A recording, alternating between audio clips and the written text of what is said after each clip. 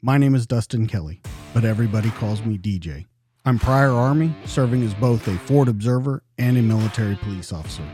I've spent the last 14 and a half years as a police officer and detective in a large metropolitan police department. Two things that I've learned throughout my career. One, everybody has a story to tell. And two, the best stories are true. This is the DTD Podcast.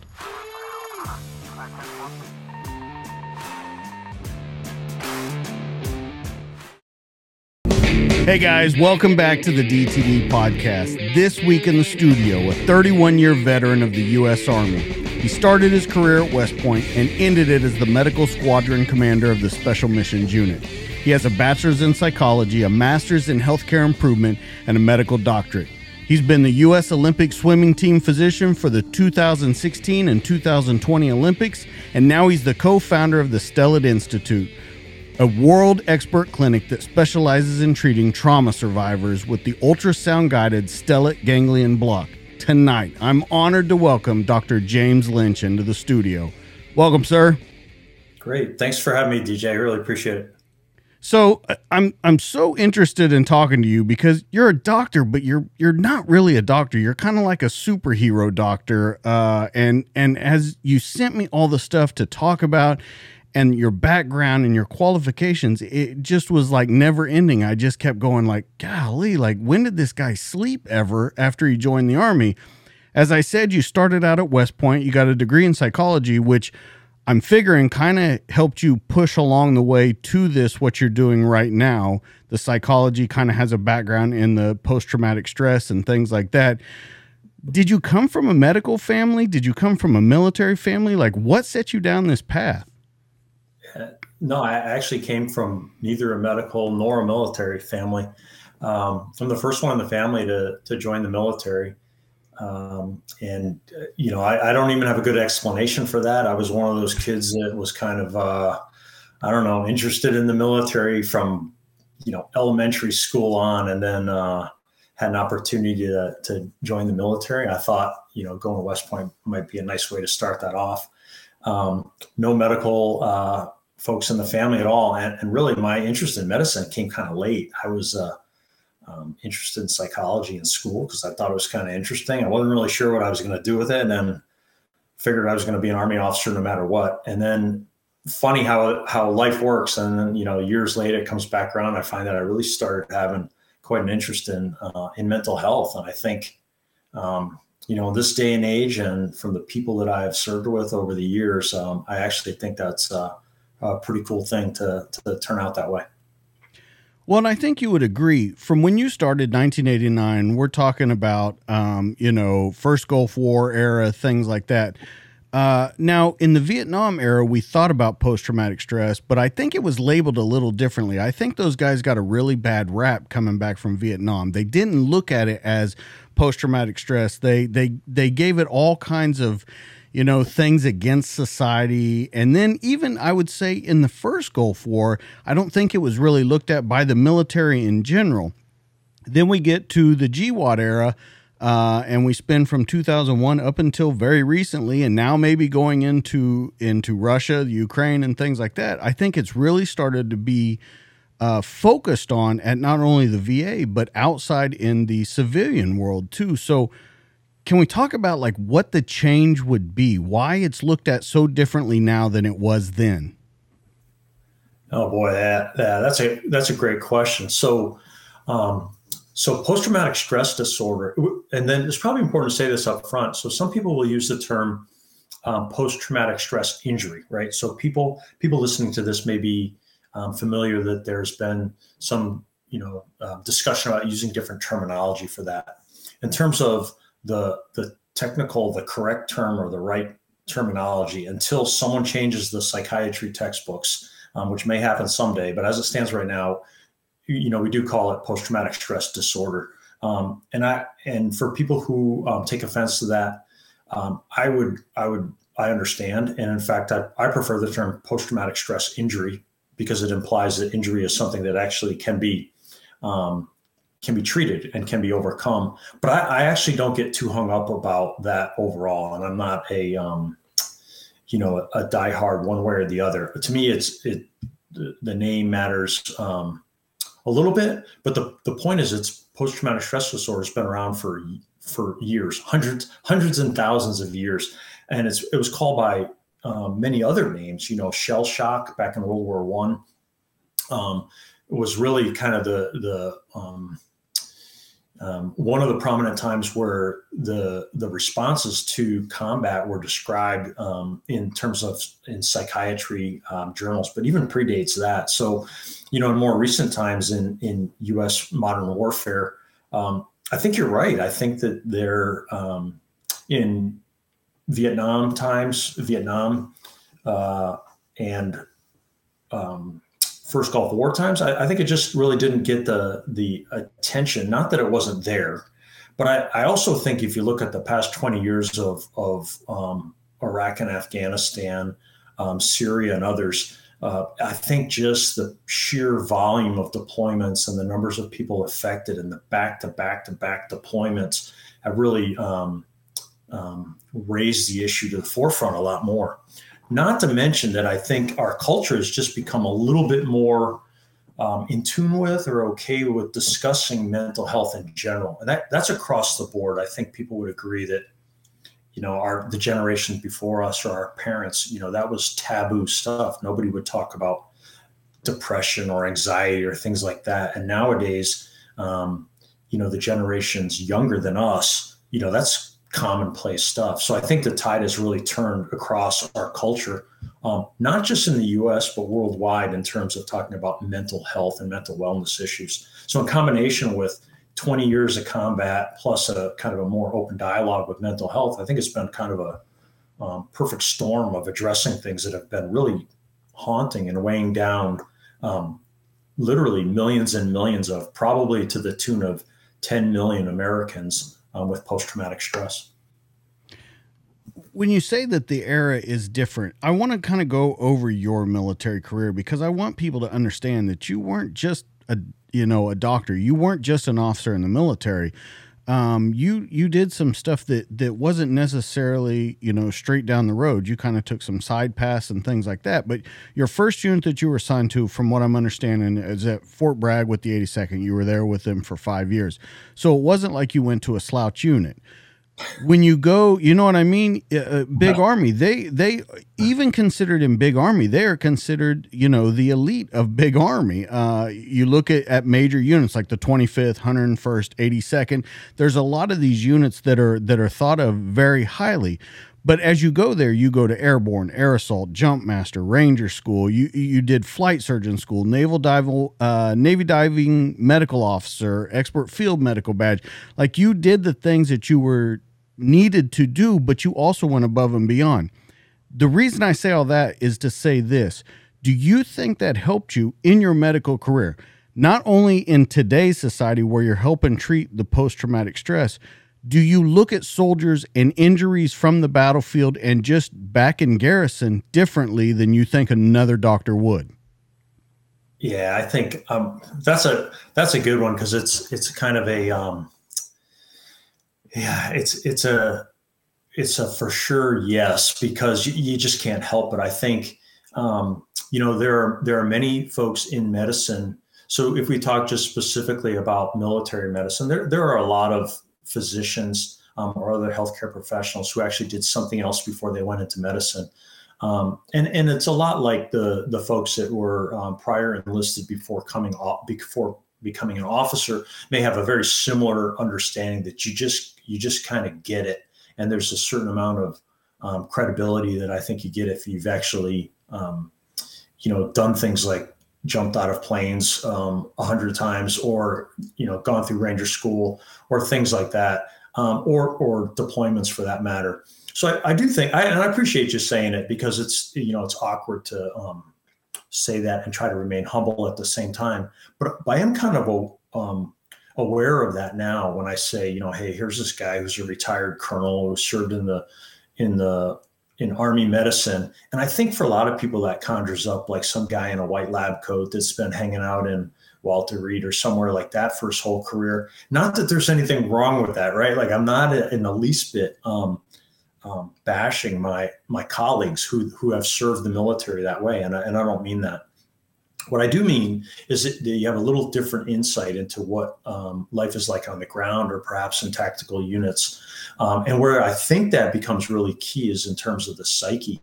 So if you're in a unit, and I have spent very little of my time in a hospital or clinic for that matter, I've spent almost my entire career in brigade size elements or below, which is a little weird for an 06 to have been able to spend that much time in the military. But I just got lucky, frankly. And in doing that, I got a chance to basically serve around troops. And so there's all the intangibles that come with, the chow hall discussions and the camaraderie of everyday life that you get to see just being part of a team and a small unit team. So even like as a major in a SF battalion and 5th Special Forces Group, where I was the battalion surgeon, just on 2 deployments, you just think about all the stuff that you learn culturally about the culture is tough to put into words, really. So yeah, I do literally. Yeah, it's literally very hard to put into words. But I do think it's that. I think it's actually like the intangibles. It's not so much like, for instance, the time you spend as a flight surgeon, which is kind of a weird thing, right? You're just some doc sitting in the back of a helicopter, you got nods on and you're flying around, but what the heck's the purpose of that, right? I think the purpose of that somewhat is to understand not just the stressors on the body of aircrew, which is a huge deal, and you really have to experience it to understand and appreciate it, but it's also to be around the culture and kind of understand, what it takes to be an aircrew member and what that does to, the strains that puts on the body and mind and psyche and everything else. So I think there's more to it than just, walking alongside my fellow soldiers for 31 years. I think it's actually being part of the team. But what I would say to that is, when you opened it up, you said not to have any disrespect to, the doctors that were at the hospitals.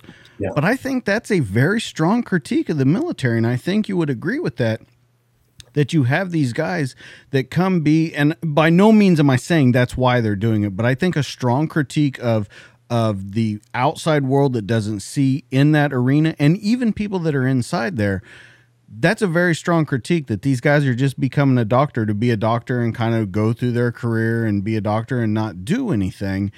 And I think that maybe that led us to a little bit of the problems that we're in with necessarily the VA or aftercare treatment and things like that. I don't know if you agree with that, but that's the way I would look at it. Yeah, that's a good one, because I think that could be a contentious topic that a lot of people would feel strongly about. And I'm biased, of course, right? I'm part of the system. But before I was a physician, I actually taught the officer basic course for 3 years when I was a captain down in San Antonio at Fort Sam Houston. And I was leaning towards medicine at that time, meaning wanted to be an Army physician. And I felt very strongly about teaching 3 years worth of, a generation of future Army leaders in medicine, that there's a difference between being an Army physician and being a physician in the Army.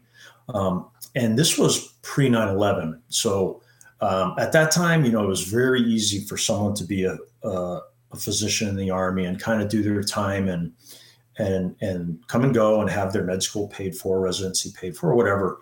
I think it changed, because I've been in to watch the tide change over the years. And I feel like, while this may not be true across all the branches, I think certainly the folks that deployed with the Army and the Marine Corps, meaning the Navy physicians who support the Marine Corps over the past 20 years, I think got a real taste of what we signed up to be in terms of military physicians. That's not to say, I think your comments are at, the system's not perfect, and that you may have some people that entered military service maybe without the prior knowledge or conviction that maybe other people who raise their hands to enlist or to get a commission have. But I can't even. I could go on all day with individual examples of people who kind of, backed into the military as a way to pay for medical school, served 40 years and became general officers, and bleed green. Like, so it's just, I think it's worth at least saying that there's quite a few people out there who, despite what setting they work in, consider themselves, diehard soldiers. So for whatever that's worth. And I would agree with that. I think that there has been a change, and you can see it in the focus has changed into things that we're going to talk about later on tonight, like the post traumatic stress and stuff. Things have changed. Now, with you being all the way back in the first Gulf War, what have you seen change that you really really appreciated has changed medical wise for the military? Yeah, boy, talk about night and day, right? I think about in 1989, a brand new second lieutenant showing up to the 82nd. I'm in second 325 White Falcons, brand new guy. It was a whole lifetime ago, and the extent of Army medicine back then was, so antiquated that most people will look at things like really the Battle of Mogadishu as being kind of a turning point. So it's probably fair to just jump in right there and just say, that with the lessons learned in Mogadishu in terms of trauma care, it just exploded in terms of better ways to take care of trauma on the battlefield. And then if you think about the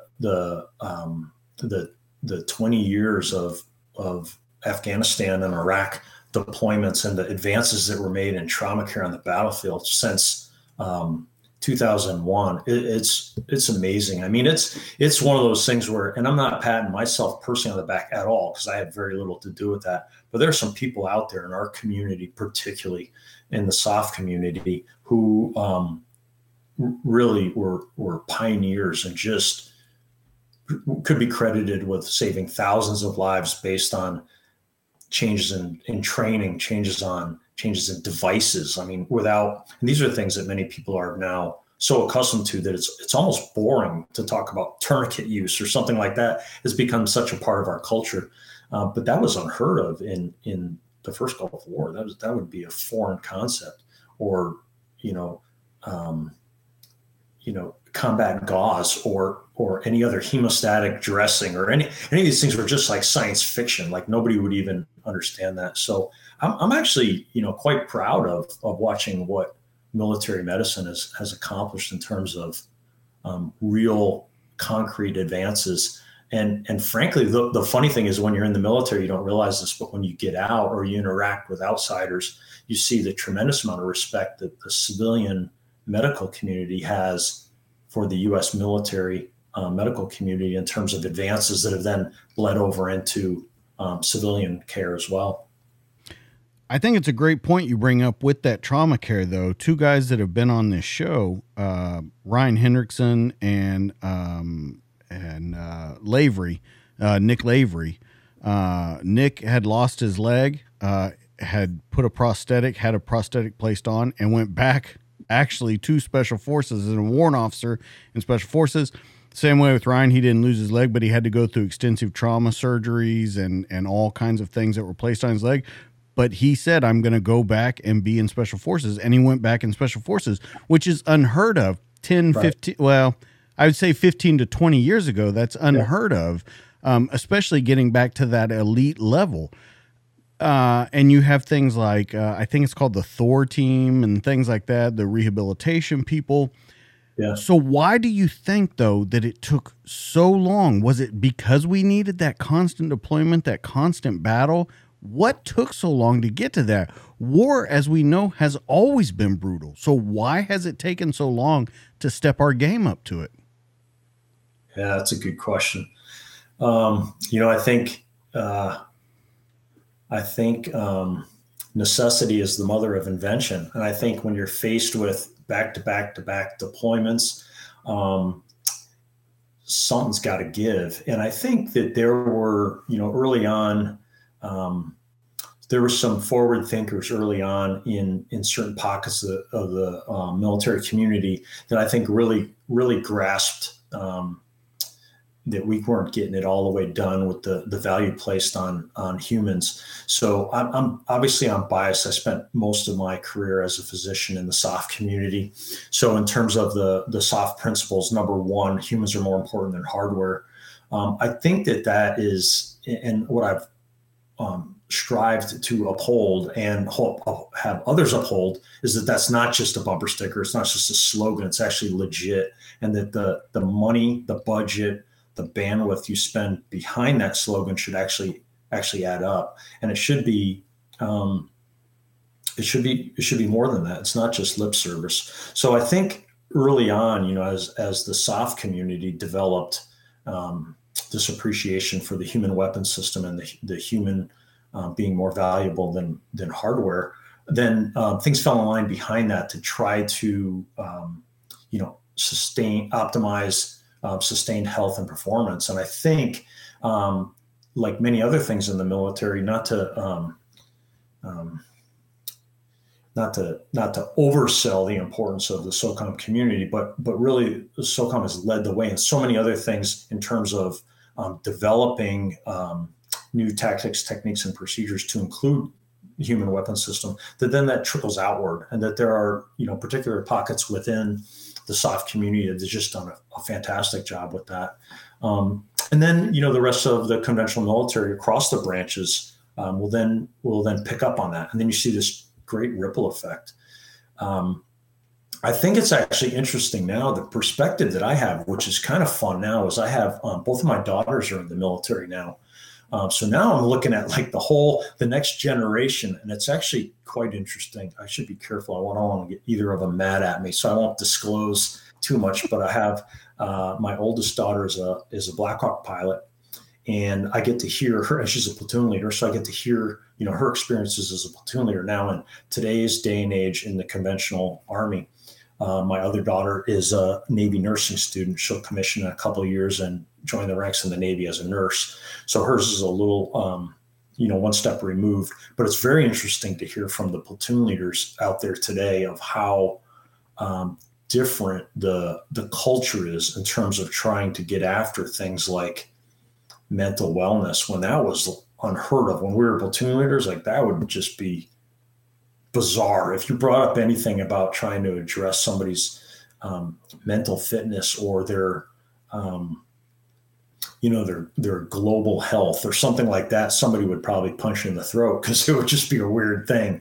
But now that's quite common. That's just normal everyday vocabulary for the leaders out there today, at least from my little snapshot of what I'm seeing through the next generation. Well, with tours that you've done in Africa, Iraq, Syria, you were based out of Stuttgart, Germany, so you saw a lot of the stuff that was being transferred. That's kind of the first stop being transferred out of that area of operation. Do you think it was partly in the moving the medicine forward was the kind of wars that we were fighting? I mean, these IEDs were going off everywhere, and we were fighting a very unconventional war on a conventional level.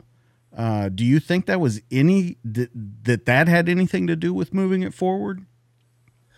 Yeah, absolutely. So, actually, I think that's a really good point because you brought up Africa. I think that's a particularly interesting thing that's, early on in the early days of Afghanistan and Iraq, whether it was IED related or anything else, there's tremendous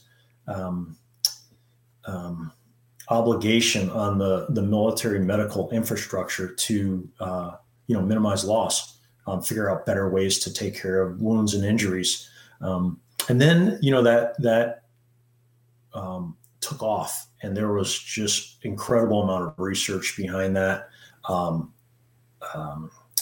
involvement with industry, people developing different devices, how to build a better mousetrap to take care of whatever, how to improve body armor, how to improve, the V-shaped hulls of vehicles. All these things we got to see play out right in front of our eyes over the years of deployments.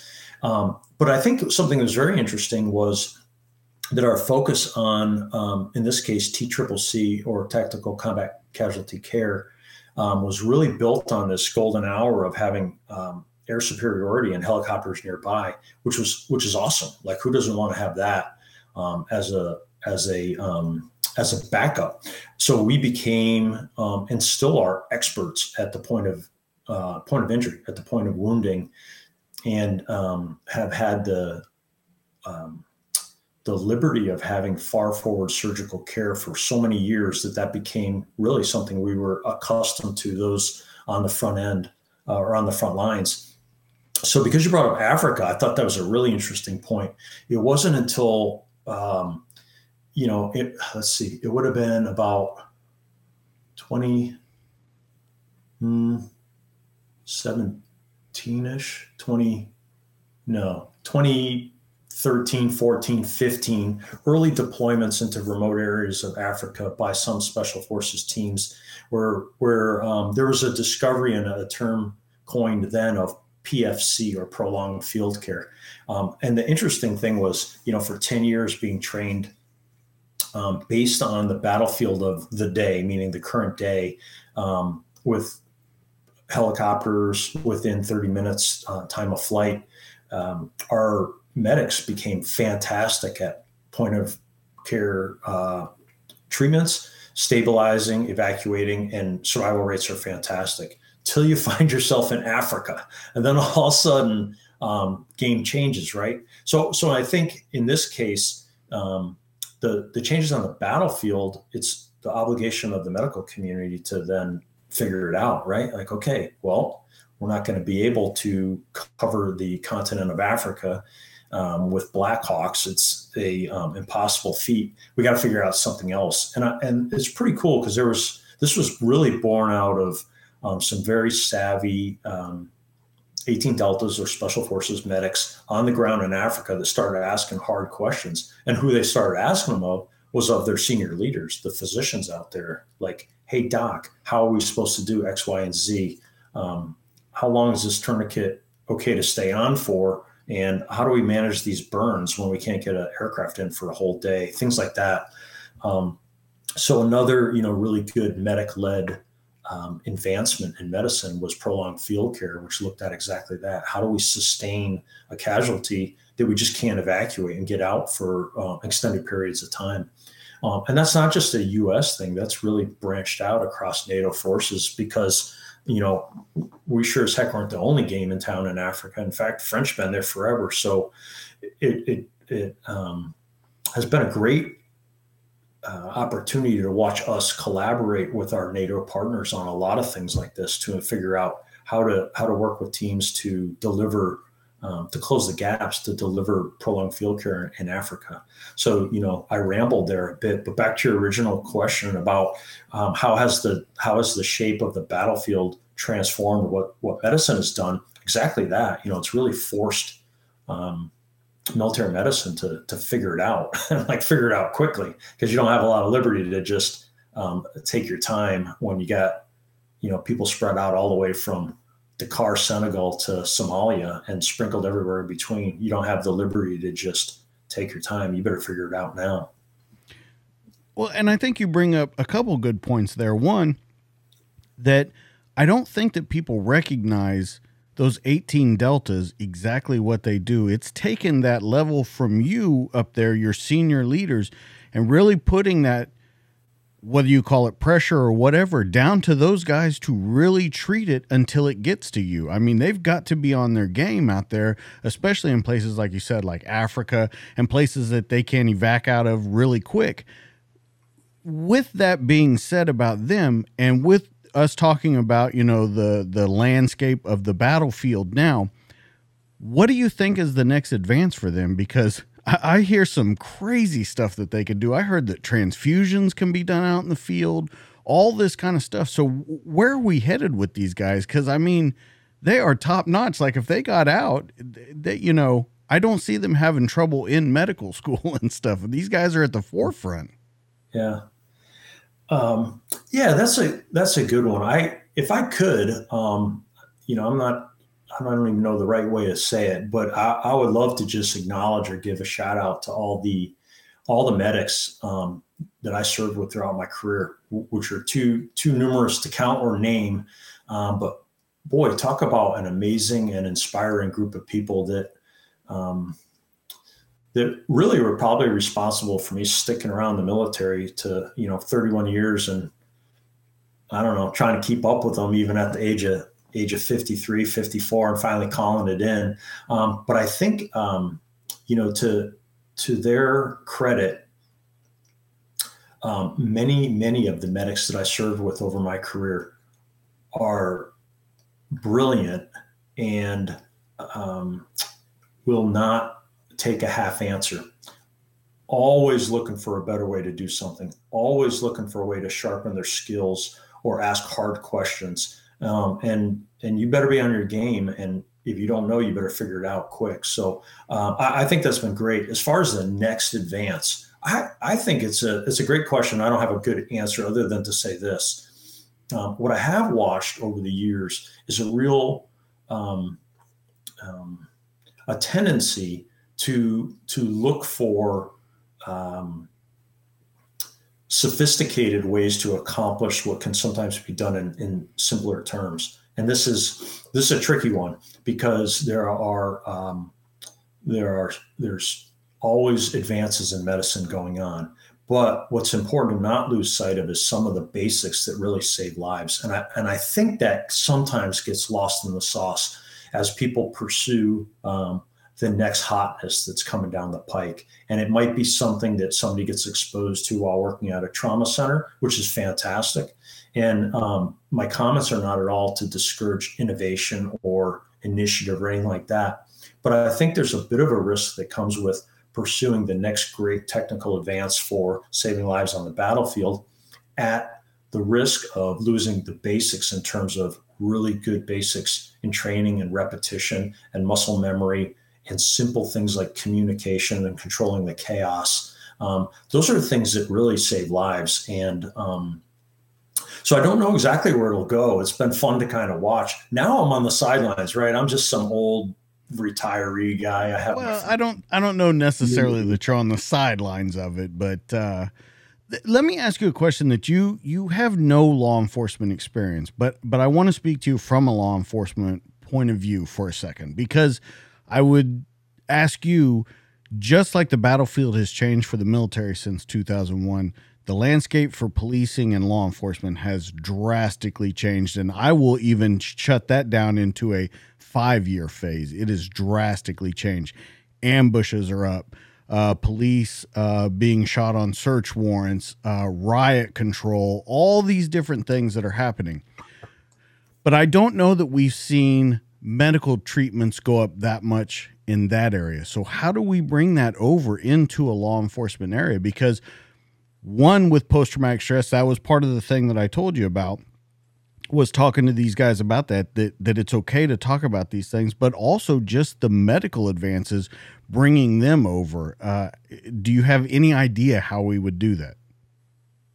Yeah, I think so. I have a couple of thoughts, and you're right. I have not served in the law enforcement community, although I love cops.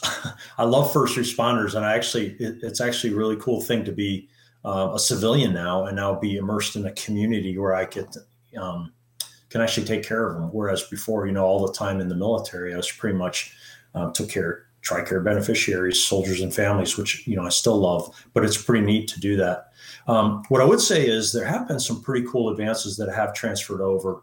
And I think, there's a thing called the Hartford Conference and Hartford Consensus that was really designed to take what was called the Stop the Bleed program, which was to take all the lessons learned from tourniquet use in the military and transfer that to the civilian community. So nowadays, if you walk through the airport or another public setting, you'll see the bleed kits on the wall next to the AEDs, the defibrillators.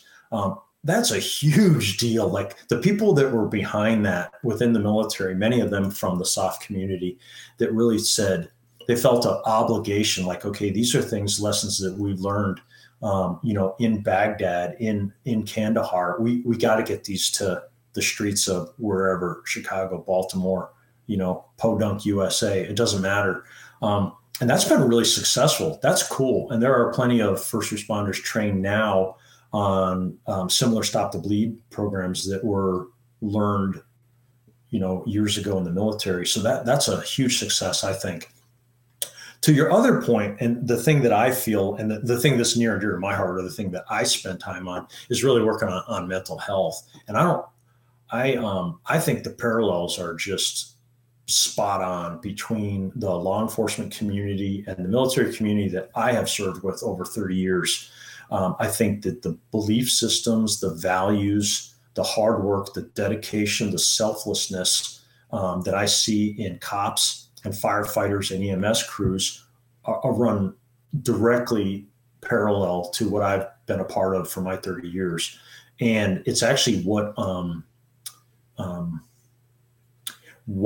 causes me to want to reach across and try to gather in the community, because I think we have so much in common when it comes to issues with mental health, which is like a taboo subject still to talk about. Although I've had many conversations and I treat many cops and firefighters and EMS nowadays with the procedure that I do for trauma, but I can tell that it's still a bit of an uncomfortable topic. Where I felt like we kind of cracked that within the community where I served, at least within the SOF community over the past few years, where I really feel like we made enormous advances to break down stigma. Not to say that it's perfect, and there's probably people listening to this that would, raise their eyebrows and say there's still a tremendous stigma in the military. Absolutely, I'm not denying that. But I think on an individual level and small pockets, there have been some really impactful senior leaders, both officers and enlisted in the military, who have come forward and shared their personal stories, whether it's with depression, anxiety, suicidality, substance abuse, or PTSD. And that's really my area of interest. So, just to focus on that for a second. But I see that, and I know that same thing can happen in the first responder community as well. I think that the barriers are very similar. And I think that what I see from the community, from the first responder community, is that same selfless dedication to always putting the community first, and my family second, myself last, and this real unwillingness to take a knee or to let your teammates down. And that, like, I get it. Believe me, I get it. Like, that's been my community and my team for years and years. So what I don't know is how best to translate then how we've effectively changed some of the culture within the military to then have that translate to some of the law enforcement community. I look at it, I'm kind of, a little guy, around the DC area, and I feel like that's the best thing kind of attacked at a community level. But I do reach out with national organizations in terms of trying to raise awareness that there are things that we can do that are actually good for you and your team and your community by taking care of yourself. And it's just trying to figure out how to phrase that dialogue correctly to make it make sense. Going a little further on that with the law enforcement, I think you would agree that it's a different kind of post-traumatic stress with them, or mental issues with them. I think more than when you talk about, special forces and being constantly in battle and seeing the things that they see, for law enforcement, and I speak for, myself, or, only myself, but what I see is different things that happen. One is these guys go out and they do their job every day, but the community hates them, no matter what they do, good or bad, because the squeaky wheel gets the oil. The guys that support, they're not going to be that loud about it. So they're going to be repeatedly, just put down with what the community dislikes about them, what they're doing wrong, and they can't do anything right, whether it be a traffic stop, a search warrant, riot control, whatever it may be. The second thing that I see is, and it was part of one of the reasons that I started this, was I see these guys that do 20 years, 25 years, 30 years as law enforcement. They get out, 4 months, they're dead. whether that be of a heart attack, whether that be of mental health, whether that be of suicide, alcohol, being addicted to pills. And there just seems like no way out of it. It seems like just a circle that can't be broken. So I want to talk to you about that kind of stuff, because it seems like a different kind of stress to work with them. Would you agree? Yeah, I think the way you present it like that, it is, and I think so. There's a couple things there, I think, to recognize, and I don't know another way to say this other than it saddens and disgusts me to see the way our first responders can be treated in the past few years in some places. And I'll try to leave it at that, because it's disheartening as an American citizen to watch that play out over the past few years. Having said that, so I don't think that that's the similar thing that a lot of people in the military feel. Certainly post-Vietnam, there was this sense that the military, people, hid their military service, never talked about it. They were either embarrassed or ashamed, or just didn't want to be subject to scrutiny from the people in the community. So that changed drastically, even after the first Gulf War, with yellow ribbons and parades and everything like that. And that's carried forward. 9/11 only helped reinforce that. So I do think that the military, the U.S. military, enjoys a very popular opinion. That's not across the board, but I think it would be fair to say that that's a big difference between communities, the way you pointed that out. I would say how the stressors, there is something interesting about that, because I do think this question about whether or not soldiers, and I'll say that generic term for military people, develop PTSD from combat deployments. There's actually quite a bit of evidence to show that might not be true. There's actually quite a few folks, which sounds kind of weird to say that, right? There's actually quite a few folks who have really some baseline trauma, even from childhood, that might, set them up for something. But then what I see a lot is there may not be a specific traumatic event or a specific haunting nightmare or recurrent or intrusive thought that plagues them, but it might be this chronic long-term overstimulation of the fight or flight system. So if we're talking about that in terms of military service, particularly over 20 years of people who have had back-to-back deployments, I think it starts to run a lot more parallel with what you see in the law enforcement community in terms of everyday, day-to-day stressors. I think if you could talk to a lot of folks in the military who would, whether they would, admit it to their family members or not, loved their deployment time, not across the board, but there are certainly people who thrived in that environment. And then it's the stressors of coming home and trying to figure out how your life fits in the community when you're not in Iraq or Afghanistan or Syria or elsewhere. Can I interrupt you there? Because you said something please. that really, where you say people thrived in that environment, but they don't tell their families about it. But don't you agree? They don't tell their families about it because that seems almost weird to present to someone, not to people like you and I, or to people that understand why they would say they were proud to thrive in that environment. But to the normal person, I think that there's still that stigma that if they said they thrived in an area that was just constantly in chaos, that they're looked at differently. Yeah, I think that's fair. I think that's why people sometimes guard that, and that's the kind of thing that they'll discuss among their tribe very comfortably. And it's difficult to make sweeping statements like that. Absolutely. Or generalizations with all the mix of people who have served in the military, from single deployment to back over 20 years with different levels of training. So it's a hard thing for me to make generalizations. The point that I was hoping to reinforce, though, is I think that the stressors that impact on the psyche of law enforcement officers, of firefighters, of EMS and other people that are going to be called on a daily basis to put themselves in harm's way daily, routinely, like it or not, come home, take the equipment off, and go to bed with your family. I think those stressors have a long-term effect. Your fight or flight system is constantly switched on, and then you have to shut it off at night, go to sleep in your bed, hopefully, adjust okay, but do that for many, many years. And you start to wonder, it's not crazy then that your autonomic nervous system, which is really my area of expertise, just stops working so well. It becomes a bit dysfunctional, or what we say is can get stuck in an elevated position or stuck in the on position, some people say.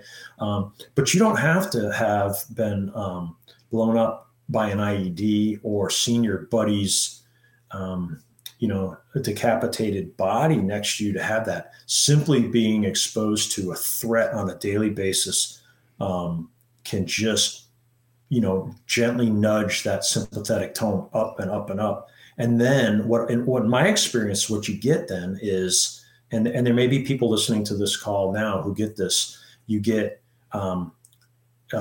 you lose control of your ability of your emotions, where maybe you snap at your kid for doing something, lose your temper. You go 0 to 60 for no reason. You stop and you go, well, that was dumb. I don't know why I did that. And then I think most good people feel guilty and shame about that, because you feel terrible. You're like, that's messed up. Why did I lose my cool? Why did I snap, go off the handle at my wife or neighbor or whatever? Or lose your mind at the slow driver in the left lane, which is a common thing. You can intellectualize that. You can say, well, I shouldn't do that. That's weird. That's not me. That's not how I used to be. But you can't help it. And that's my point, is I think that there's changes that actually happen in the body that you can't help. And you shouldn't feel guilty or shame about it. You ought to just feel like, okay, I got to go get some help for this. Just like you would if you broke your leg and your buddy said, hey man, let's go for a run. Well, you wouldn't feel guilty if you couldn't run with a broken leg. You just say, hey, I can't run. I got a broken leg. Right. But people feel guilty because their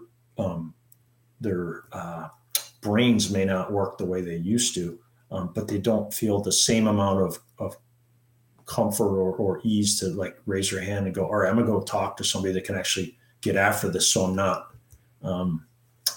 spiraling downward here, as you mentioned. And we'll get into that a little later once we get into the actual treatment. But that's what it does, is help to set up to lower that inhibition to talk to people. From everything that I've read and understand about it, that's what helps kind of push it in that direction. Yeah, I think so. And I didn't mean to get the cart before the horse there, but I do think in terms of what I see as my patients and friends who are in the law enforcement community, because I never have served in that area, is I see from, discussions and just learning from folks that is a common theme that we have with a baseline stress every day that just plays a toll on your fight or flight system. And we're designed for that's a survival thing, right? That's built in. It's an innate reflex. And for some reason, there are people that will not fiddle with one bit. And there are other people that will have significant issues from exposure. I'll say it that way, exposure to daily stressors. There's a lot more to it that we'll probably figure out in about 25 years, including the genetic component and other things like that. But suffice it to say that you could be on, a close team in the force, and there will be 2 guys that'll respond very differently from 3 guys that'll respond very differently. And then you start talking about, comparing. That's a disaster. You start wondering why Joe can deal just fine with that event while you're having a hard time and you're maybe wanting to, I don't know, hit the bottle a little bit or something like that. People start to feel guilt and shame over that because I seem to be different, or I'm like the weak link. But I think it's important to realize people are different, and people are injured differently. People heal differently. If we look at stuff like that, like it's in my head and it's some kind of a sign of weakness, we're totally missing the boat. We are biologic species, and our brains are not like some magical thing. They're built up of nerves that actually can get damaged when they're stressed too much. So for whatever that's worth. Well, I think, the saying, can't see the forest for the trees. I think that comes into play a lot there, especially because you're not looking at the big picture. You're looking at yourself and judging yourself. Now, in saying all that, I want to ask you and put you on the spot. What was learned in your career about stress and handling it? And let's go all the way back to West Point, all the way up until going to the Special Missions Unit. I mean, the elite of the elite. What did you learn and how did you adapt your handling of stress as you went through your career? Ooh, that's a good one. Didn't see that one coming. So I think it's kind of an interesting one because I think if anybody knows a little bit about the military academies or anyone who's been through basic training, whether that's in the military or in law enforcement, I think that stress inoculation is kind of you understand that. You understand what that means, and that people use, slang terms like we got to break you down before we can build you up and things like that. So I think a lot of us, there's nothing unique to my background. Started out in like that, like I'm 17-year-old kid, literally, 1 week after I graduated high school, I'm standing there getting my head shaved and raising my hand and getting yelled at. And, but that's not a unique situation. I think there's something interesting that's worth bringing up because maybe others can relate to this. I think that the stressors of being junior are very different than the stressors of being senior. And by that, I mean, what I've seen over my career specifically, and the people that I've served with, is there are many people who will thrive in extremely stressful environments when they're members of a team, and maybe a lower ranking person that they're just built for that. They can, run into a burning building, run up a flight of stairs, jump in here, whatever. There are people that are just built for that. And then as time goes on, it's not necessarily just the aging, right? It's not like hitting 38 or 40 and now all of a sudden you become weak. It's the advancement, I think, creates an additional stressor. This is something that I think was really, really bore out true in my last unit.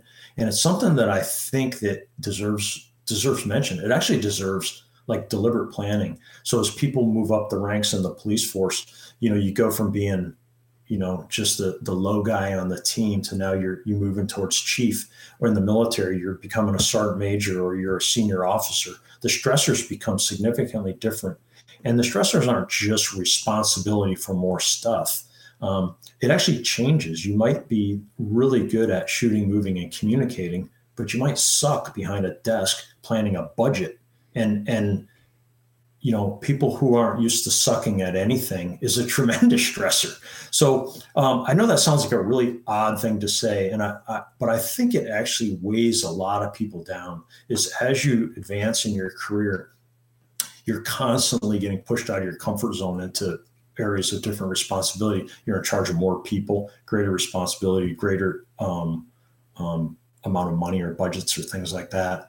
But that becomes stressful in a whole different way, where it was, many people will say that, oh man, I wish I could go back to being a platoon leader again, or I wish I could go back to being a, second in charge on a team was awesome. Without all the responsibility of planning X, Y, and Z. And what I have seen in my career, although it sounds crazy, is that can be the straw that broke the camel's back. That can be the thing that kind of grinds you down towards the end of your career. So I think for senior leaders, you would think, maybe one who hasn't considered this much might think they hit a point where, I don't know, you've kind of done all the hard stuff. You got it easy now. And it might actually be the reverse. It might actually be that the stressors are tremendous, and just to, show myself a little bit too, which whatever, I'm not embarrassed to do that. I found that to be true with myself. I think once I hit around the rank of lieutenant colonel and was responsible for a whole bunch of stuff, it started to wear me down. It started to eat on me. And, I had to reach out for help and ask for some help for my own mental health. Which is really weird when you're a physician, right? You're supposed to be the guy that people come to. It's like, being a chaplain, going to another chaplain or something. But it was a humbling experience, and it's something that I would I'm not embarrassed about it now. I guess I'm, past that point. But I think that even people that are, you look around your community and there are some people that are badasses that you just would not expect to have a chink in their armor.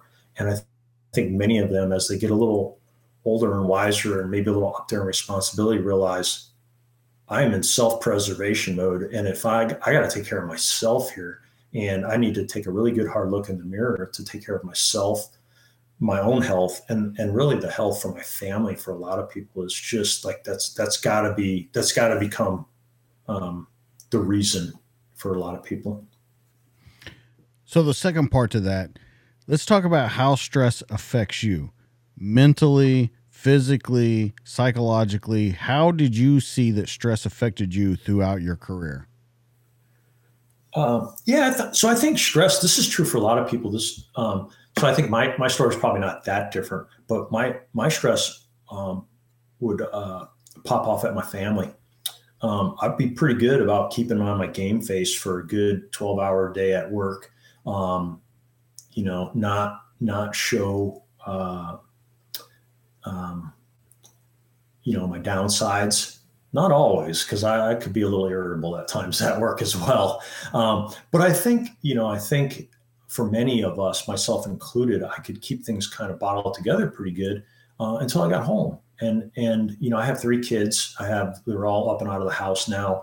But at the height of stuff going on in my career, they were in elementary, middle school, high school, with a million things going on. All 3 of them played 3 sports in high school, and my wife and I are always spread real thin just in terms of just trying to keep family stuff together. And I think that would be an area where I would crumble or just not be able to keep it together and maybe lose my temper at a time that I wouldn't, had it not been for the stressors that I had kept bottled up at work. So I'm thankful that, I'm still married at coming on 30 years here, and none's the worse for it. But that's not true for everybody. I think for many people, that pop-off valve at home can ruin a lot of stuff, and it's kind of at the expense. You're saving yourself and your job and your profession, all admirable things, but sometimes at the expense of what happens afterwards. And those stressors on the families can be tremendous. We ask a lot of the families of people in public service, whether that's in your community or nationally in the military, and our families, they may or may not have signed up for that, but they got it. And anyway, I'm thankful that my stressors, I think,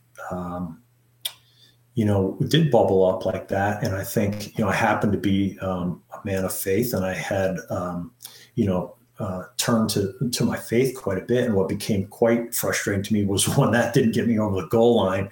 That just, okay, something else has got to weigh in here. So I did ask for help and had some people in the behavioral health community were tremendously helpful for me. And not to be left out, but friends, my peers. And, I think we do a really good job of taking care of each other sometimes in small groups, but sometimes it's easier to just, prop somebody up instead of giving the tough love, like, hey, you need some help, brother. Anyway, I think I rambled a bit there, but I think back to answer. No, I don't. And here's the thing that I would say to that. I've talked to a lot of these guys, and they tell me that I couldn't wait to get back over there. I couldn't wait to get back over there. And they said that it affected the families, and that they knew that it was affecting their relationships with their spouse or with their children or things like that, but they couldn't wait to get back over there. And you kind of said an interesting thing there too, where for 12 hours a day, you could keep it together at work. And then when you come home to the people that should be the ones that you put down all those guards and relax with, those seem to be the ones that got the bad end of the stick on that one. And so I would ask you, like I asked them, if you see that, where do you correct it in your brain? Where do you okay it? How do you see it happening, I'm having a real hard time asking the question or figuring out how to say it. How do you see that the problem's there, but continue to revisit that situation over and over? And are there regrets at the end of it? Yeah, well, that's $1 million question. Huh? If we could figure that out, I think part of it is, I don't know how many guys and gals realize how common that is. I think there's some power in realizing that you're not alone with these things.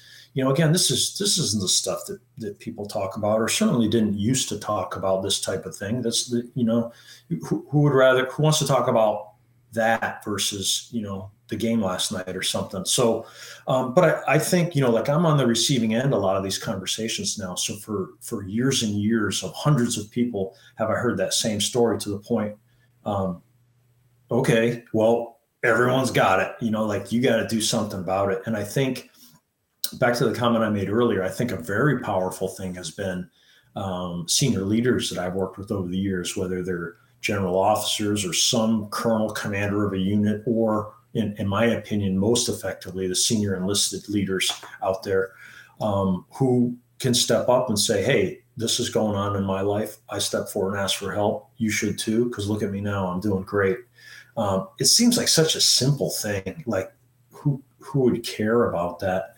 But I really think that's been a game changer over the past years, is having more senior leaders step up and publicly admit things like, hey, I was letting I was letting my job or letting my duties or letting my stressors affect my personal life. And I don't think there's too many people out there who would in their right mind say, well, I don't care how I treat my family. Like, people don't think like that. The problem is trying to break that cycle and say, well, I could, there's something I can do about it. And I think that's part of the issue is this kind of mystique, like, well, there's nothing I can do about it. That's just how I am. Or what many people will say is, well, that comes with the job. That's just part of the job. I actually hear this in the law enforcement community. That same line is like, well, I'm a cop and that's part of the job. Well, I don't know that it is. I think that if your home life and preserving your family life and being a good person does not have to be sacrificed. Now, I'm not like making rainbows and butterflies here, but I do think that the first step is just like saying that, okay, I got some work I could do here, and I actually think there's something that could be helpful. If you don't think there's anything that could be helpful, or that someone next door raised their hand for help, one of your teammates, next thing you know, off the force or something else, you better bet you're not going to step forward and ask for help. So I think that the barriers to care have to be broken down so that people are not, asking for help should not be perceived as a punishment in any way. And when I say asking for help, I'm saying that kind of generically. Or I mean, like, seeing a mental health provider, or seeing a chaplain, or seeing somebody who you can just talk to get after some stressors with just some basic talk therapy, for lack of a better term. I think if you fear that there's repercussions to that, or you're going to be taken off your team or have to take a knee, then I don't care how bad it gets. I don't think people will do that. I know that people are that committed. My teammates were for 30 years in the military, that committed to that. I don't doubt that there's many, many people out there in the force that are cops, firefighters, EMS, military, that feel the same way. I'm not going to jeopardize my role to my teammates by stepping forward to ask some shrink for help or something like that. But I know in the long term, that's the thing that's going to keep things going, and it's going to make you a better teammate and better at doing your job. So my final question before we get into the actual treatment, and it's something that's always just blown my mind when I think about it. You get these guys that were Delta or Special Forces or or SWAT guys or narcotics undercovers, and they've faced the dragon hundreds of times, and they've done all of these almost superhuman things throughout their careers, and they leave and they turn to suicide. And it's always been crazy to me when I think about it, that they've faced all this evil, all these demons, and put them all down. And when they get back and they're in quiet time or they're with themselves, it just overcomes them. Can we talk about that a little bit? Because I think that's the big focus of all this, because it is destroying the military, law enforcement, first responders. It's eating it from the inside out. Yeah. Yeah, boy, that's a complex topic. And I have shaken my head at this too. I can say that there are some people who will say things like, I can't absolutely understand how anybody could ever possibly kill themselves and do that to their families. You'll hear people say that. I understand. And I think that there are people who will hit a point of hopelessness or despair and pain, literally pain, either emotional or physical, that they can't find or feel that there's a way out, and that seems to be the only answer. So I think it's important to just say that up front and recognize that, as kind of morbid as that sounds. I think that a lot of people have placed emphasis recently on transitioning from the military as an important time period for this, but it's not the whole answer. But it's worth talking about, because this phenomenon exists across many professions. The transition from the military. So I just went through it, right? I'm 1 year out from retirement. I was in from the age of 17 and out at the age of 54. I haven't known anything but the military since I was in high school.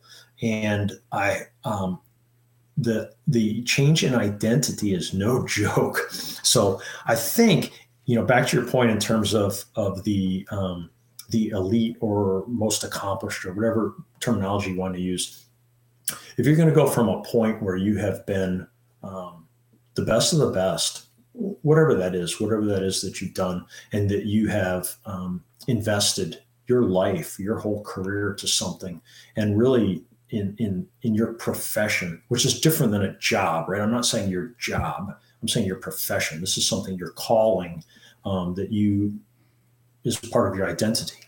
And when you go to hang up your uniform, it's a big deal. It's not, and I remember looking on LinkedIn and seeing people post things for the couple of years before I retired and thinking, yeah, that's going to be kind of a doozy, but I'm sure I'll be fine. I got faith. I got strong friends and stuff like that. But no one is immune to that. And even people that I've known well, that I've served with, that I thought would be smooth sailing or cruise through the transition period, had bumps in the road. And it's tricky. It's just something that is hard to put into words, but I don't think it's one of these things that we just throw up our hands and say, oh, well, transition's hard, we can't do anything about it.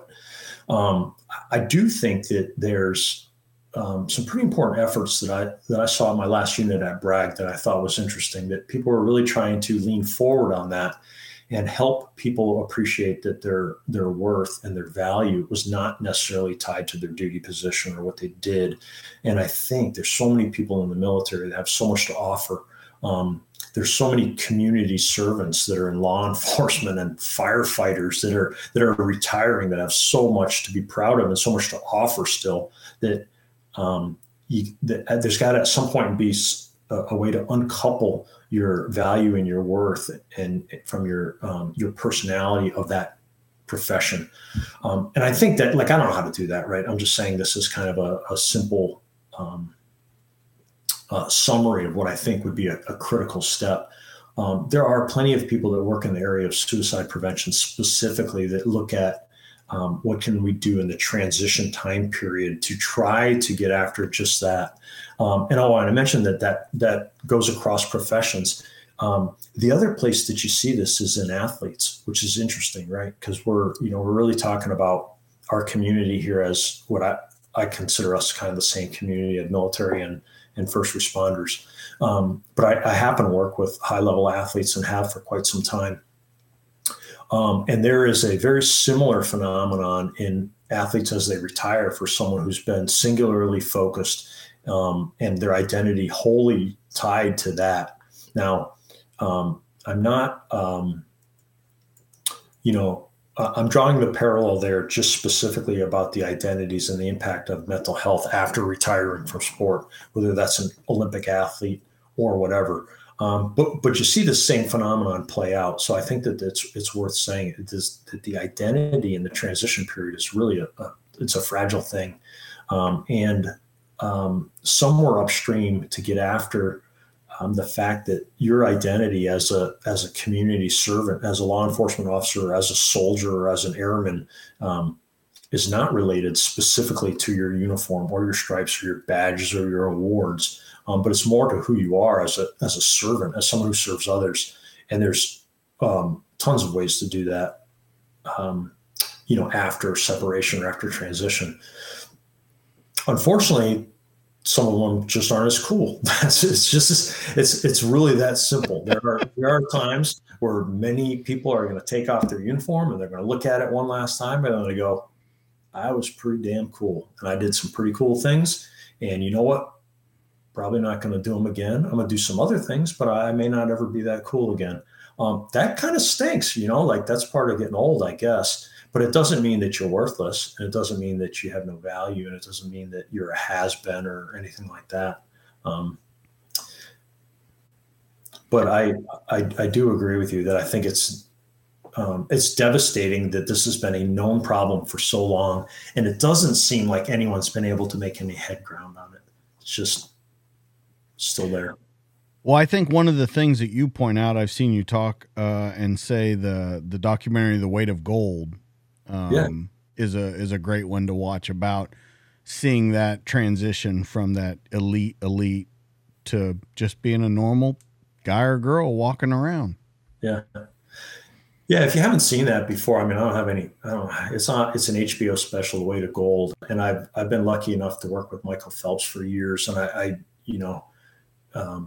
regardless of his athletic accomplishments, his leadership in the area of mental health has been fantastic. And, I think really, going back to the point of leaders sharing their stories, having an impact on others. And I think there's, a lot to be said for people that are in a spotlight to be able to share their stories or share their, show their weaknesses or show their struggles to make an impact on others. And I think the impact on others from that particular special has been pretty remarkable.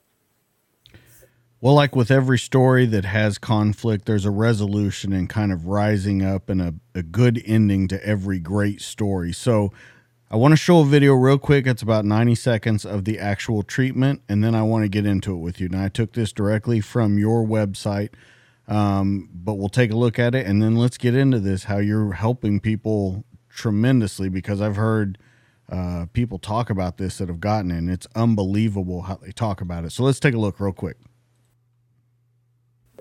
The U.S. Army is researching an anesthetic injection that could be key in alleviating symptoms of PTSD, a disorder that impacts hundreds of thousands of veterans. Early clinical experience with the shots, known as stellate ganglion blocks, have produced promising results, with troops experiencing near immediate relief of anxiety, hypervigilance, and other symptoms, according to military researchers.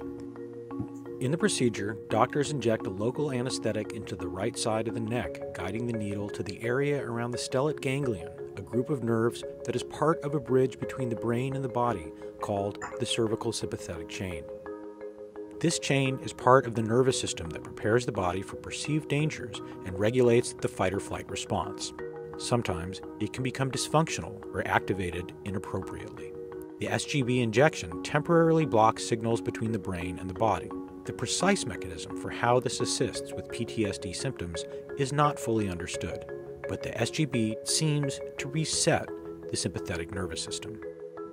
Doctors who have administered the injections say they firmly believe it works, but the wider military is waiting for the results from a controlled trial currently underway before they endorse the treatment. The drug is marketed under the brand name Neuropin and costs less than $2 a dose. Most patients require just one injection, but doctors say some return for a second shot. The shot is not touted as a cure, but researchers hope it can be used to erase symptoms so that therapy and pharmaceuticals can achieve long-term improvements. So I want to start off with a couple things. One, getting a needle in my neck is, I'm really not looking forward to that. So I really hope you can explain that one away. But in all the research that I did for this has been talked about for like 100 years. And it was mentioned a couple different times in history, 1954, and then 100 years ago, they were making, I watched some of your presentations where the drawings were showing it. So let's get into this and why more people don't know about this. Yeah. Well, I will do my best. This is my passion. This is my life's work is stellate ganglion block. And I'll do my best to not talk you to death on this. The reason I say that is it is by far the most rewarding thing I've done in medicine in my life because of the impact it's had on so many people and so many of my teammates, my friends, my colleagues, their families, and many people who serve, who are in public service type jobs. Not to mention the number of people that are affected by trauma. So just in terms of a big number of people that can potentially be helped, this is just a huge deal. I mentioned the 10 million Americans with PTSD. An interesting piece about that is worth talking about on this first is the fact that of the 10 million in America, about 2 million are combat vets. So that surprised some people. The rest have to do with trauma from other reasons, whether it's childhood, domestic assault, so sexual assault or abuse, first responder trauma. There's a number of others. So that really a minority of that is from combat trauma. And in terms of demographics wise, there's about 2 to 1 women to men with PTSD in America. So anyway, to me, this is a big deal because it's a big deal. And the stellate ganglion block to me has just been a game changer. It's not a miracle cure, but it damn near is a game changer for so many people that it just turns things around. So when I retired last year, I joined my partner, a doctor named Sean Mulvaney, also a military veteran of 31 years.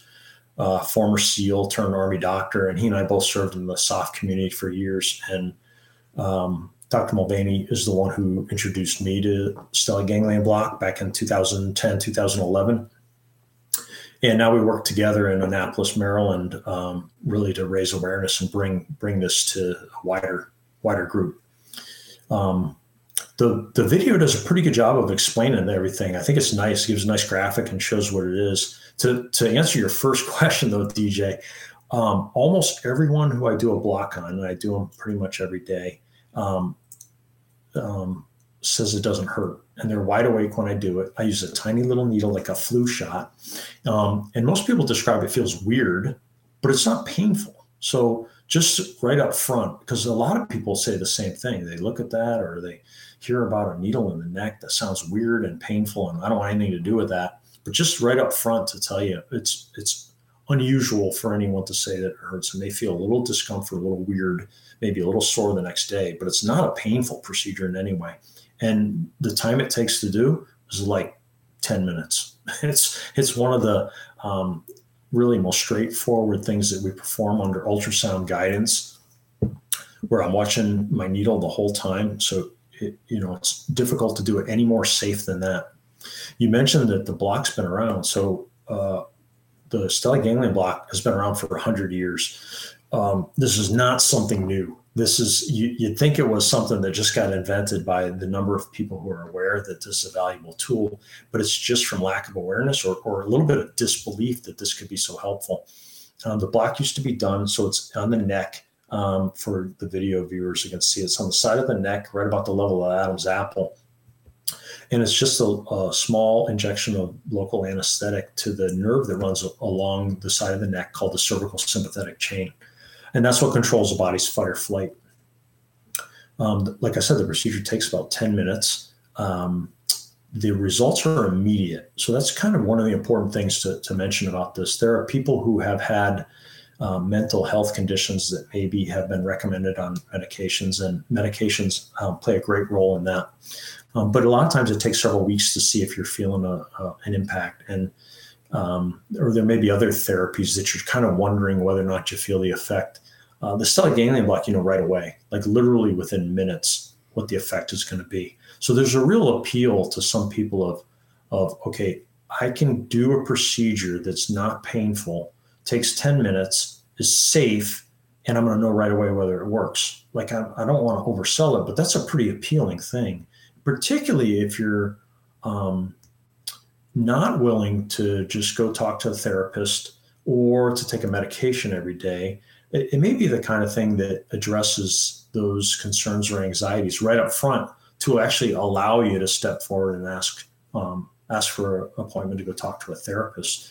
And that's been my experience over the years, is there are many people who really don't want to talk to a therapist or go to therapy. I mean, that sounds weird or uncomfortable or whatever word you want to use for that, but would gladly take a needle in the neck to feel better. And then once they feel better, sometimes that's the opportunity to go, okay, well, I'm going to dig into this stuff a little bit better and actually get right. So the first thing I'd say about the block is that I don't, and the video said this as well, but I don't think that this should be touted as a standalone cure or anything like that. And you may hear some doctors talk about that, or if you read something online, someone will say something about how stellate ganglion block can cure PTSD. To be fair, there are people that we've treated, and now it's been 10 years between Dr. Mulvaney and I, several thousand patients. So there have been people who were treated once and then did really well for the past 10 years. So there's that. I would not say that's the majority. I think that's, a smaller minority of people that we would call one and done. But it's pretty cool when it does happen. Go ahead, TJ.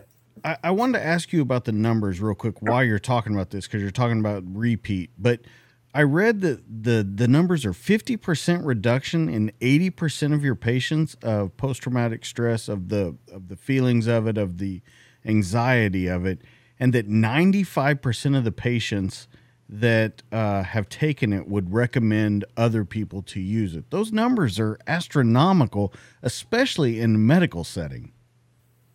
Yeah, so that's a good point. And the one point to clarify there, that so you're right, it's about a 50% drop in symptoms, which is pretty amazing. If you have to actually look at a symptom score sheet, but we'll have people that fill out what's called a post-traumatic stress disorder checklist 5, and the scores can be something like 75, and then after a single stellate ganglion block can drop that down to like 15.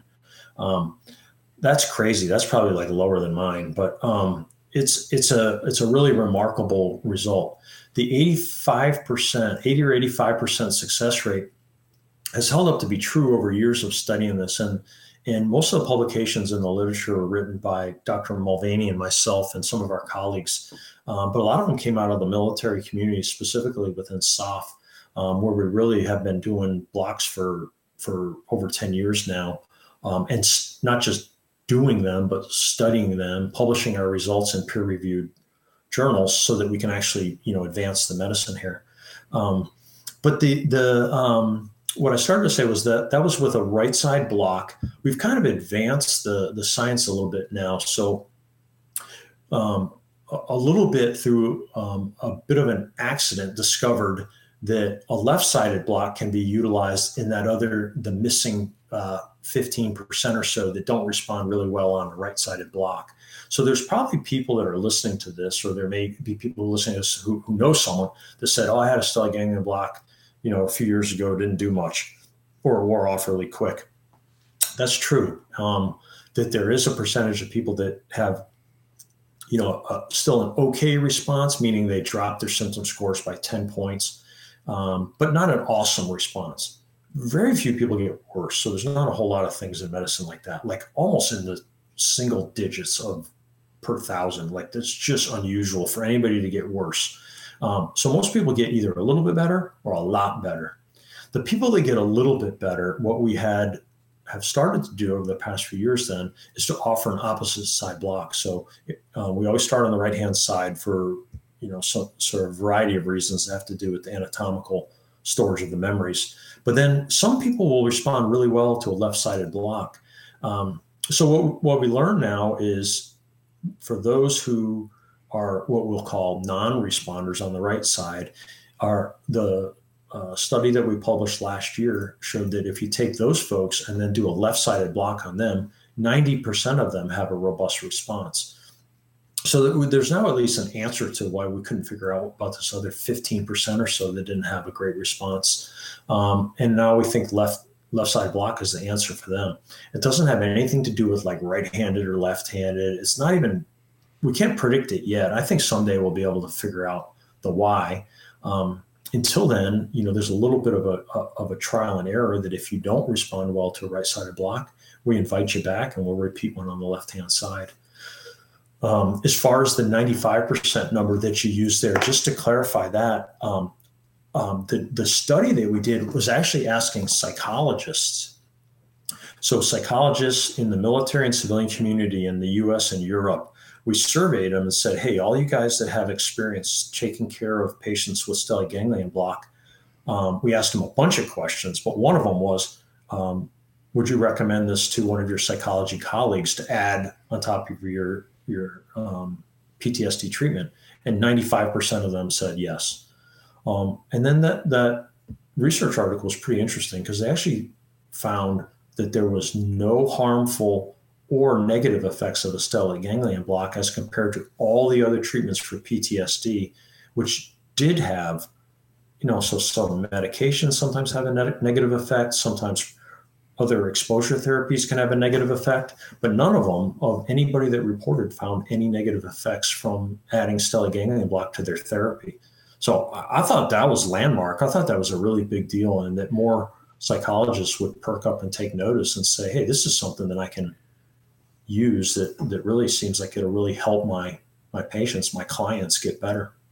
Well, I think you're almost selling that study a little short too, because not only were there no negative side effects, but there were some that were actually harmful to the patients that were going through it. And it showed up on a couple of different of the study that it was actually harmful towards the patient. Another thing that I would like you to kind of explain is the study that was done. I think it was done by you and your partner, where there was two different kinds of injections. There was almost like a false injection and then the injection, and the difference in the two, because I thought that was pretty amazing too, how that worked out, that it almost exponentially reinforced what you were already saying.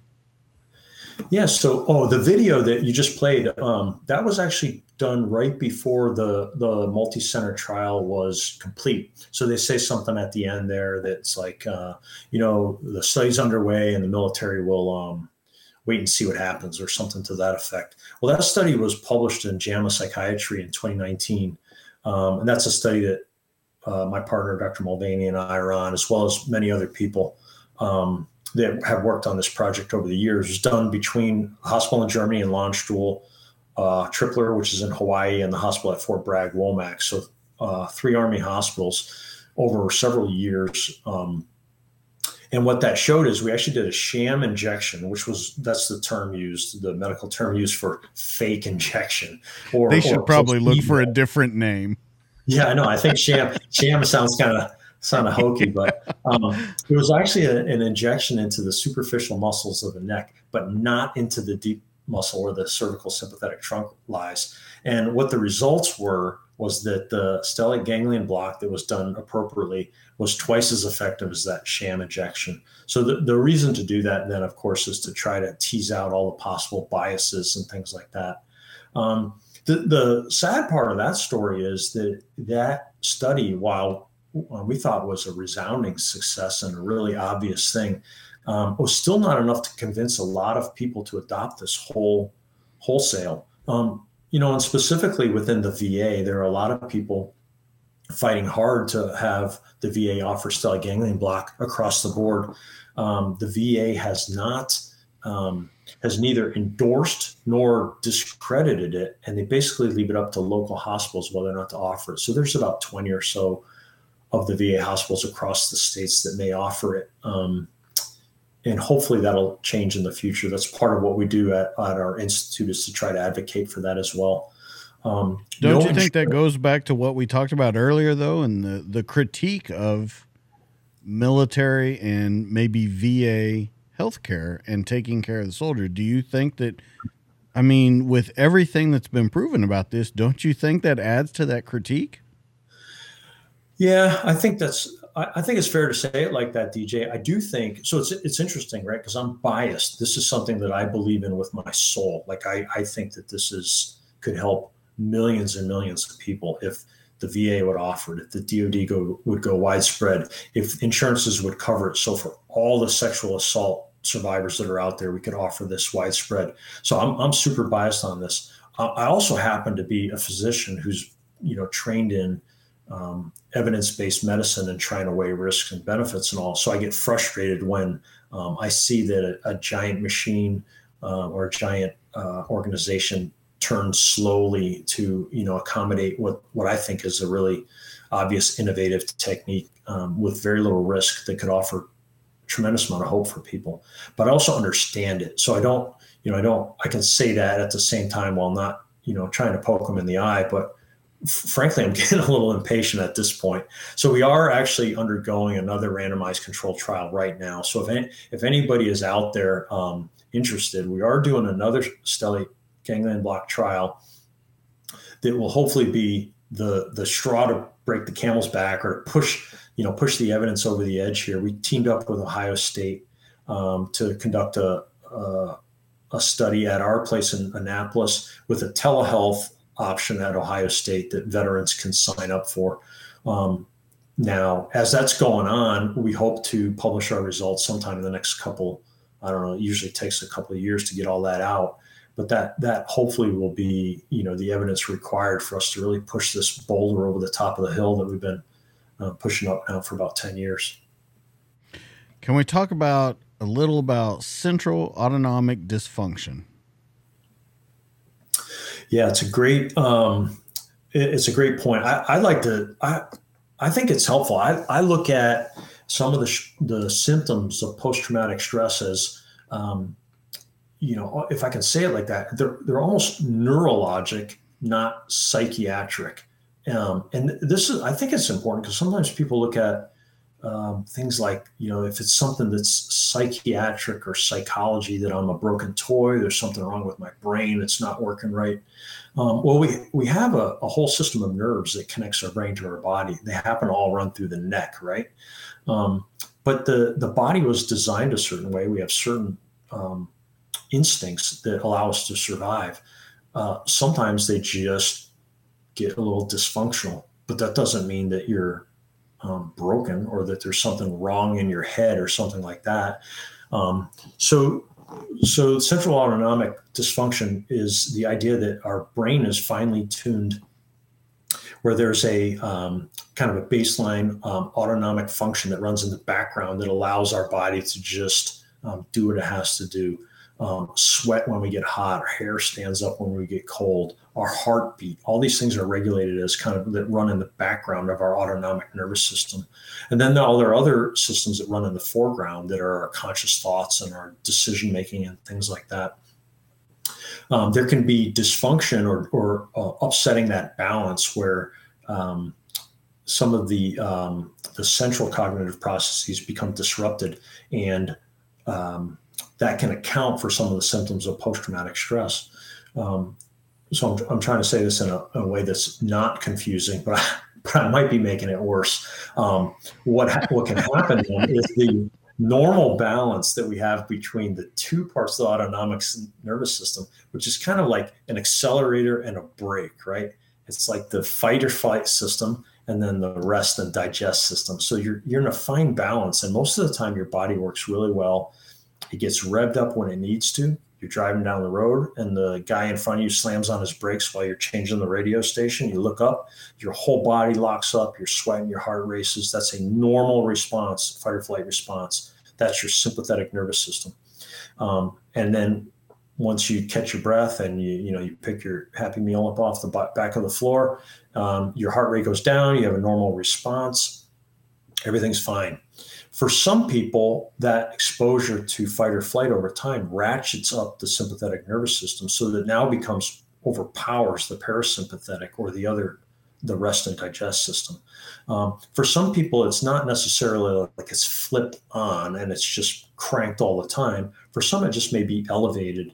And it's the kind of thing that we can actually address. And that's what the stellate ganglion block does. It addresses the abnormal elevation of the sympathetic nervous tone by blocking the nerve in the neck and then putting it to sleep for 8 hours. And when it wakes up again after 8 hours, it wakes up in a less excited state. And it sounds like a very simple thing to say, but most patients will use terminology like, I feel like I got rebooted, or somebody reset me, or I have a feeling immediately after, like there was a release or a letdown of stress or tension. People will describe feeling relaxed or sleepy. None of those things are properties of the medicine that we inject, ropivacaine. Ropivacaine just blocks the nerve. So any of the feelings that people feel afterwards are not a result of the medication that we give you. It's a result of the signal that we take away. So it's that signal that's going brain to body, body to brain, back and forth that's built this circuit. And it feeds back on itself. So all of us know this too. This is not like some fancy science. We know that if we tighten up our muscles in our body, our brain gets ready to fight, and then it tells our body to tighten up again. And that can become a circuit that just gets worn into our neurologic nervous system over the years, so that it becomes very difficult to reset all the way down to baseline, so that you might just be on edge all the time. You can't relax. You go to the mall and you're constantly looking over your shoulder, or startle reflex, or you're just irritable at stuff that you shouldn't be irritable at. These are normal reactions to having a sympathetic nervous system that's been dysfunctional or regulated up higher than it should be. And the thing with the block is it can help fix that. It helps fix it by resetting it and rebooting it back to its normal baseline. So before we get into like potential risks, and by the way, I looked at potential risks, they don't seem really that big. There's a couple in there that are, I think would frighten people, and I want to talk about those specifically, but I want to start with this question. With all of that, how do you sell the point to people that just can't seem to wrap their brain around that reset? I think when you say that, a lot of people would go, great, that sounds exactly like what I need. But I think it would also set a lot of people maybe on edge, that you're resetting something and they're worried that something may be taken away from them. Is that a good way to say it? That's a perfect way to say it, because it hits home exactly in this community that we're talking about. So if this is what we did to actually, alleviate that concern, was study that early on in the special operations community, which was, the question came up really early from a group of operators. Hey doc, tell me again what you're doing. So you're going to reset my fight or flight system, the thing that I've been honing for 20 years so that I can stay alive in combat. Tell me why you're going to do that again. Right. So I understand the question perfectly, that there would be people really concerned about anyone messing with my fight or flight system. What I can tell you is we studied that, and not only was there no negative effect on things like reaction time, dynamic visual tracking, the kind of things that you would need to survive in combat or in a gunfight. Some people actually got better. We never went back and repeated that study, or we haven't yet gone back to do that. But we have heard anecdotally about this clarity of thought that can come with stellate ganglion block, which is essentially like closing down all the open windows that you have that are just pinging your brain all over the place, and allowing you to think more clearly, and allowing things like concentration and sleep to be affected so well. So I think it's a fair question that people would say, hang on a second, I don't want to reset something that I've been working to hone. But I could reassure you that that's not what happens. Also, the nervous just goes to sleep and wakes up again after a few hours. So it's not something like, which has been done years ago, where people tried actually clipping it. Like, let's see what happens if you clip that, or radio frequency ablate it. That's not what we're doing. And what may help people is what I say is what has been used in pain medicine for quite some time is sometimes people have a condition where their nerves are on fire or just hyper sensitive, something called chronic regional pain syndrome, where people can get phantom limb pain that are amputees, where a nerve gets really enraged. And we can use a similar process in medicine to block the nerve with a simple numbing medication, allow it to go to sleep. And when it wakes back up again, it wakes up in a less excited state. So that's actually what stellate ganglion block is used for in hospitals every day across the United States, is for a pain procedure to treat neuropathic pain like that. But the point is, the nerve wakes up and works fine. It's not like the nerve wakes up and it's broken or somehow it doesn't work as well. It's just reset to its normal state. And anecdotally, what my patients report to me, and I keep in touch with literally hundreds of my former patients, is they feel like themselves again, not like some new version of themselves that cries at movies or something weird like that. It's actually like, well, I feel like I'm at there's nothing wrong with crying at a movie. Let's just put that out there right now. Maybe Rudy. But anyway, I'm just saying, people have voiced concerns about maybe having personality changes. I've had people concerned about, well, I don't want my personality to change. I would say almost to the one of them, the people that I keep in touch with feel like, they restored their previous real personality. And I think the appeal is they know that that's not coming from a pill or some other thing that some doctor gave them. Back again to that point, when I do a block on anybody, I always say, I'm not giving you anything today. I'm taking something away. So anything that you feel after this is not the result of ropivacaine. Ropivacaine doesn't make you calm, doesn't make you happy or sleepy or any of those other things. It's just going to block the circuit that you have developed that's running between your brain and your body. And your brain has been telling your body all these negative signals, and we're going to break that, take it away. I've heard people say that they hadn't felt like that in 20, 22 years. I can't remember what the guy that was being interviewed, he said within like 30 seconds, he felt better, and said he hadn't felt like that in like 22 years, something like that. It was a crazy number. Let's talk about potential risk, because of course we have to say that to people, because I really want you to dispel maybe myths that people will make up in their head. So you got pain, bleeding, vasovagal response. The one that a little bit concerned me was the seizure. So let's talk about that and explain, the steps that are taken to kind of relieve that pressure from them of worrying about that. Yeah, that's perfect. That's actually the thing that concerns me. That's made me really modify how I perform the procedure. So a couple thoughts on that.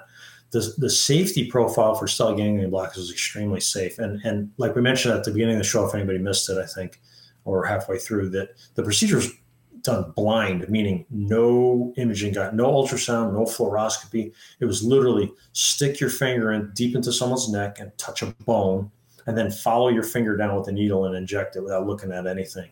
And that was done safely for 80 years. So that's got to make you feel pretty good up front. But what we do now is I do everything under ultrasound guidance, like live real time. So I'm literally watching my needle go to the target and traverse anything that's in the way.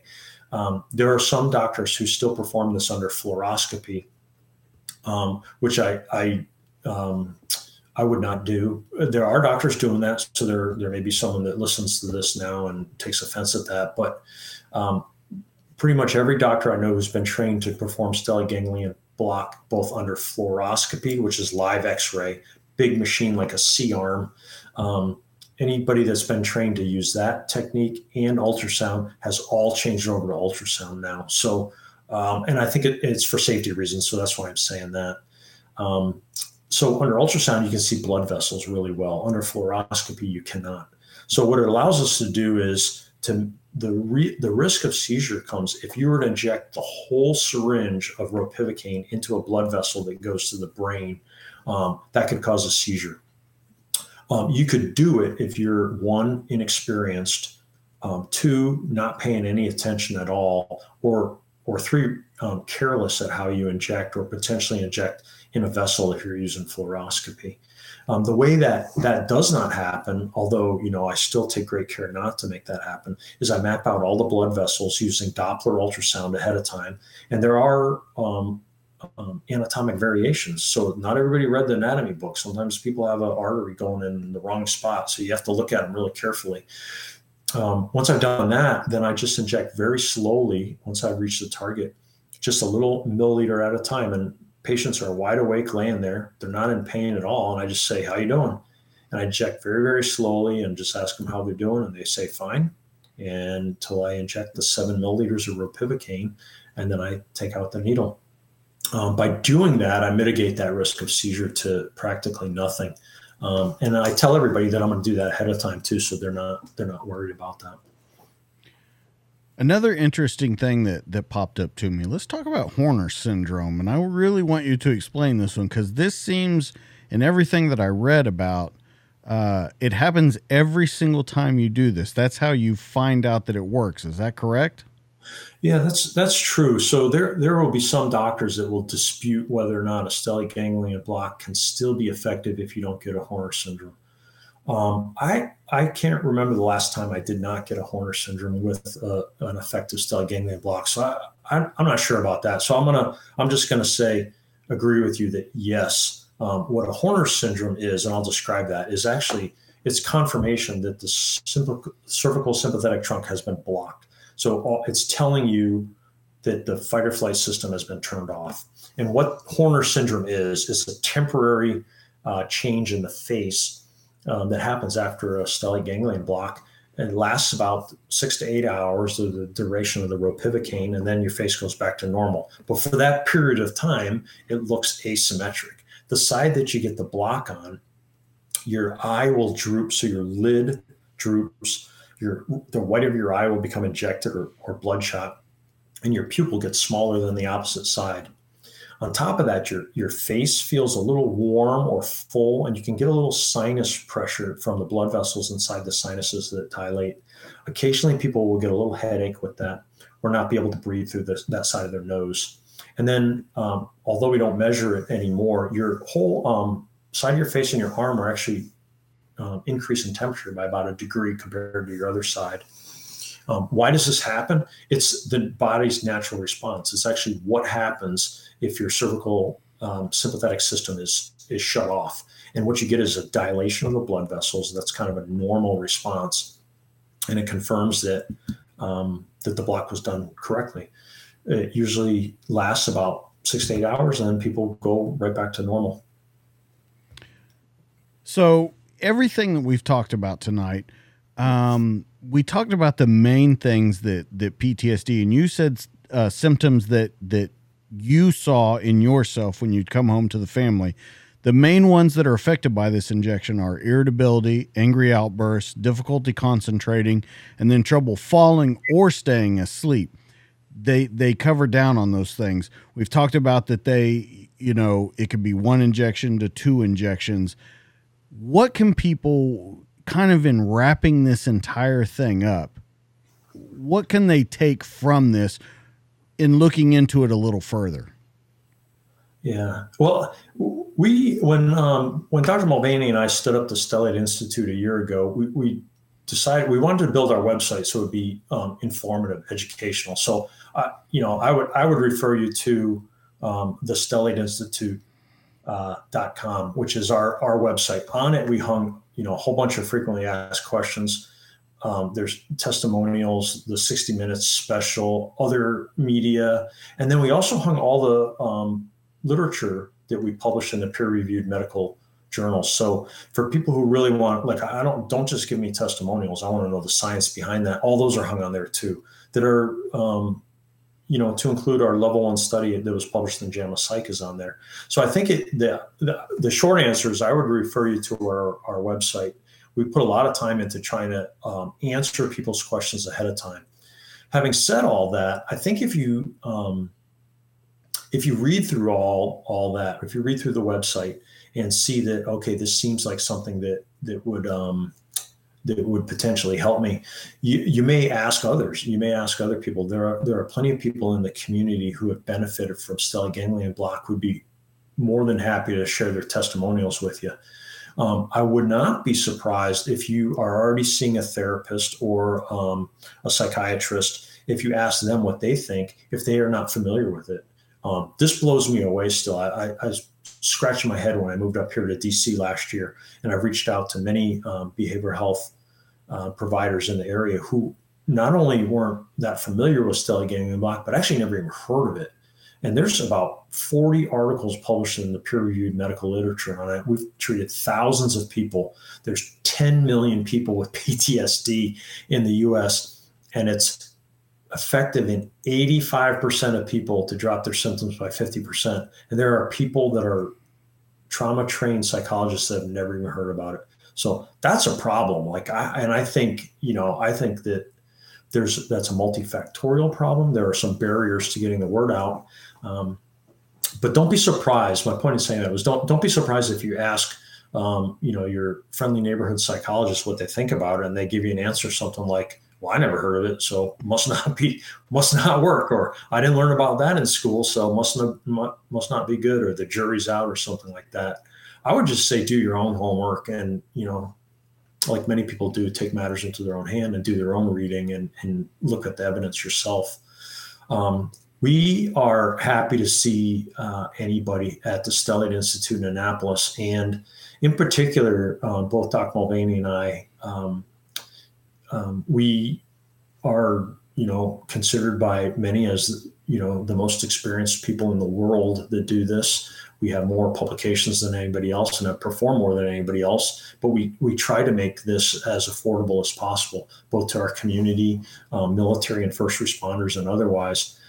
It's still a barrier to care because insurance doesn't cover it for some, or it may be, difficult to travel to the Washington, D.C. area. But we'll make every effort. If anyone is in crisis and needs to see us, we'll get you in the next day. We'll figure it out, whether we come in early, stay late, work at lunch, whatever, we don't care. And we've had many people who do that. They'll call and just say, hey, I'm in a bad spot right now. Can you get me in? And yeah, we will. We'll get you in. The other thing is we have people who will sponsor our patients that will pay for the cost. And if you call the front desk when you're scheduling an appointment, you ask that, they're primarily folks that will support veterans. What we have not seen yet that I would love to see is a first responder organization step up to the plate and match what a lot of the veteran service organizations have done and said, hey, I'll sponsor some cops, or I'll sponsor some firefighters to come get an SGB, and we'll pay for it through some benevolent funding so that the guys don't have to pay out of pocket for that. I haven't seen that happen yet. We've talked to some folks, but I think that's really another hopeful step forward here because there's so many folks that could benefit.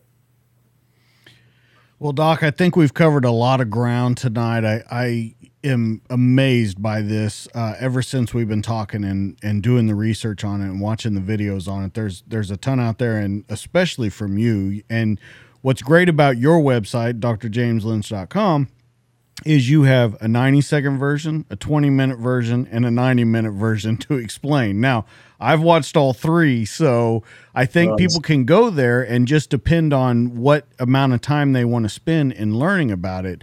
It's very medical driven, but I think that it can put some things to rest for them if they're worried about the injection or if they just want to learn more about it.